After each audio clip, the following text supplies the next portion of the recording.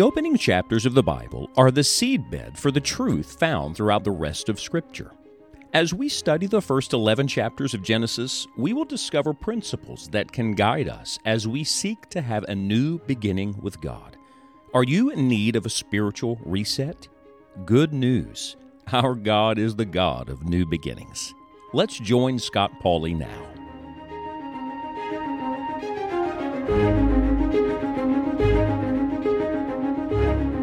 When a person gets caught doing something wrong, the first inclination, the built-in response to most people is, let's find somebody else to blame. That's in all of us. That's in our children. It's in their parents. And why is that? Because it was also in our first parents. The blame game started long ago. In fact, you can trace it all the way back to Genesis chapter number 3. Now, we have examined this conversation that Satan and Eve had, and then we've looked at the fall of man, Adam and Eve's direct disobedience of God's command, and their rebellion. And now they realize it. The question is, when you realize you've sinned, what will you do? What is your response? They began by running. That doesn't work. Then they tried to hide. That doesn't work. And then they tried to blame someone else. Let's read a little, beginning in Genesis chapter 3. You'll remember God has already asked one question, Adam, where art thou? By the way, it's a good question for all of us. Where are you right now? Spiritually, where are you at this moment? Are you right with God? Is there anything between you and the Lord? He continues with another question. Verse number 11, he said, who told thee that thou wast naked? Hast thou eaten of the tree whereof I commanded thee that thou shouldest not eat? You know, questions probe, don't they? God already knew the answer. God knows everything, but he wanted man to say it. He wants you to say it. He wants me to say it. He wants us to agree with him and speak the truth and not lie. Own up to it. I remember years ago, I had made a decision about something that did not go well. And a person that I was accountable to called me on it. And I was the guilty party. And I remember that moment realizing, this was my fault. And I said to this person, I was ashamed, and I said to this person, that was all my decision. I made the decision. I'm sorry. And I remember that my superior, the person that was over me, paused for a moment and said, well, what am I going to do? Kill a dead man? It was a very valuable lesson for me that if you don't want the judgment to come, own up to it. In other words, confess it. Yes, that's me. I take full ownership of that. I'm accountable for that. But that is not what we are prone to do, is it? Listen to verse number 12. And the man said, the woman whom thou gavest to be with me, she gave me of the tree, and I did eat.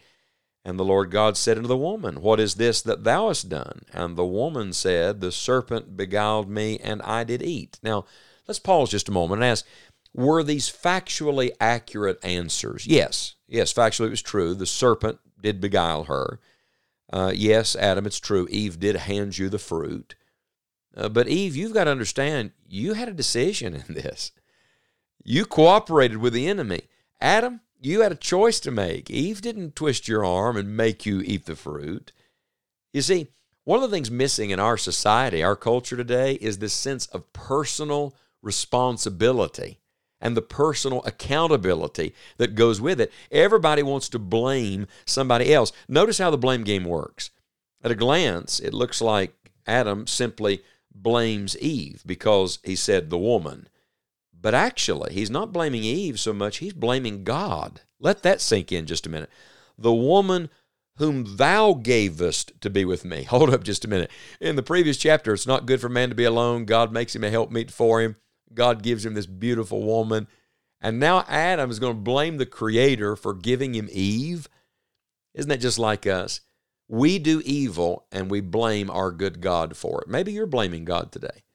Maybe you're angry at God for something he took away or something he chose to do. Or maybe you're even angry at God because you're frustrated by your own sin and disobedience. It's time to own up to it. Stop playing the blame game. You can't win that game because it's not God's fault. He gave you a choice, a free will to choose. You're responsible. And it's not somebody else's fault. Eve may have been the person who handed it to you, but you took it. So Adam tried to blame the woman and God, and then God turns to the woman. What does she do? She blames the devil. The old adage, the devil made me do it. I think the devil gets a lot more credit than he deserves. Satan can't make you sin. If you're a believer, you know the Lord Jesus as your personal Savior. You've been set free from the bondage of sin. You sin by choice, not because you're enslaved to it. You've been set free. So you can't blame Satan for that. Yes, he's the deceiver. Yes, he's the tempter. Yes, he's a liar. But we're the ones who choose of our own volition to listen to him over our God. We've got to stop playing the blame game. Here's what you got to come to understand. Number one, you know the truth. And frankly, sometimes just owning up to it ourselves, admitting it to ourselves, that's the first step. I sinned. I did wrong. Don't call it something else. Don't make it sound better than it is. Call it what God calls it. Call it by the Bible name. I lied. I was full of lust.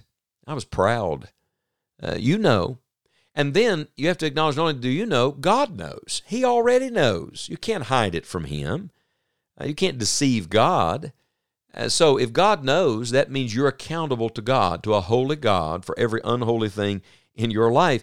And then ultimately, you got to remember that if you don't deal with it, not only do you know, and not only does God know, but others very shortly are going to know. All of humanity was affected by the consequence of Adam and Eve's sin. Others will be affected by your sin. Others will see this evidence in your life at some point. The Bible says some men it's open beforehand, others it follows after, but be sure your sin will find you out.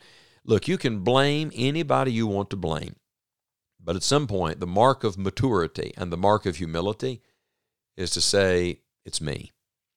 I sinned. Remember when David sinned and Nathan came and told him the story about the man who took the little lamb and put it to death?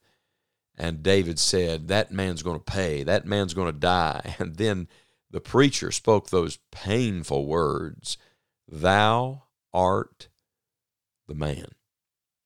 Let that sink in just a moment. Is the Holy Spirit saying to you, it's you. It's not somebody else. You're trying to blame somebody else for your sin or why things didn't turn out right. You got to put it on somebody else. Humble yourself and own it. It's my sin. Can you hear the words of David? I have sinned. I've sinned before the Lord. That's the starting point of reconciliation, of forgiveness. That's the starting point of every good thing. Again, you see, the question is not where are you? Now, the question is not just who told you you were naked. We know our sin testifies against us. The question is not just did we disobey. The answer to all that is yes. We know. God knows. Others know. The question is, what are we going to do with our sin? Are we going to bring it to God and let God deal with it and let God cleanse it, or are we going to try to cover it up? You know, if you try to cover your sin, it's deceit. If God covers your sin, it's gone. Blessed is he whose transgression is forgiven, whose sin is covered. Blessed is the man unto whom the Lord imputeth not iniquity. Look, friends, you be open with God, and God will clothe you.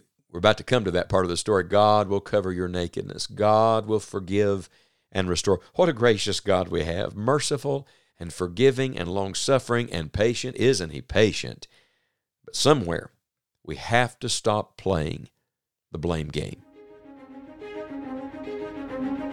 No matter where you are or what you've done, you can have a new beginning with the Lord.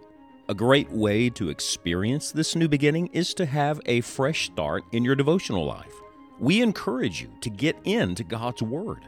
On our website, enjoyingthejourney.org, you will find a wide variety of devotional plans from which to choose. We hope they're a blessing to you. Thank you for joining us today, and may God help you to enjoy the journey.